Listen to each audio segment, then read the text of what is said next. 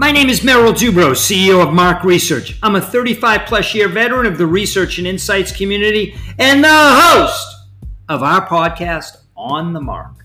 Welcome to another Merrillism segment. Today's segment is, this stuff doesn't make sense to me. So there I am. I'm in my car with a number of friends. One gets in the front seat while two others get in the back seat. Why does the seatbelt beep only go off and the person in the front seat doesn't use their seatbelt? I don't get it. This just doesn't make sense to me. Is that because the people in the front seat have more of a chance to get hurt in an accident? Is it a cost issue? Does that say the people in the front seat are more important than the people in the back seat? I assume it isn't mandatory, or every car manufacturer would have to have that in their cars. But again, this just doesn't make sense to me. Why isn't there a sensor for everybody in the car who doesn't have their seatbelt buckled up? Here's a few more. So picture this.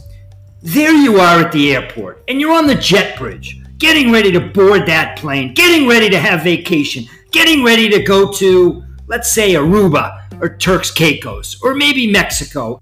Right before you enter the plane, there's a phone on the left side that has the old cord that all of us had in our kitchen from 20 years ago.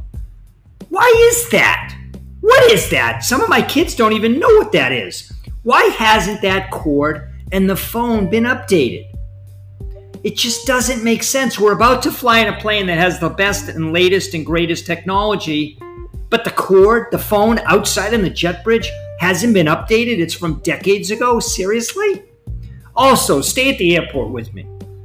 If for some reason you need to get an updated boarding pass at the gate, maybe your seat changed, maybe you were on standby and you got on a different flight, maybe a first class upgrade, whatever it is, it doesn't matter. Your boarding pass has changed. So your new boarding pass, it's coming from the old dot matrix printer from, I don't know, 2 decades ago, maybe 3. Again, this stuff doesn't make sense to me. Why hasn't that been updated? Why aren't they utilizing the latest and greatest technology?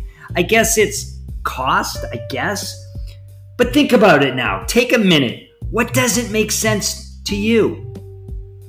Thanks for listening to the On the Mark podcast and today's Merrillism. This stuff doesn't make sense to me. I hope you have a great day, and I'll talk to you soon. Please stay in touch.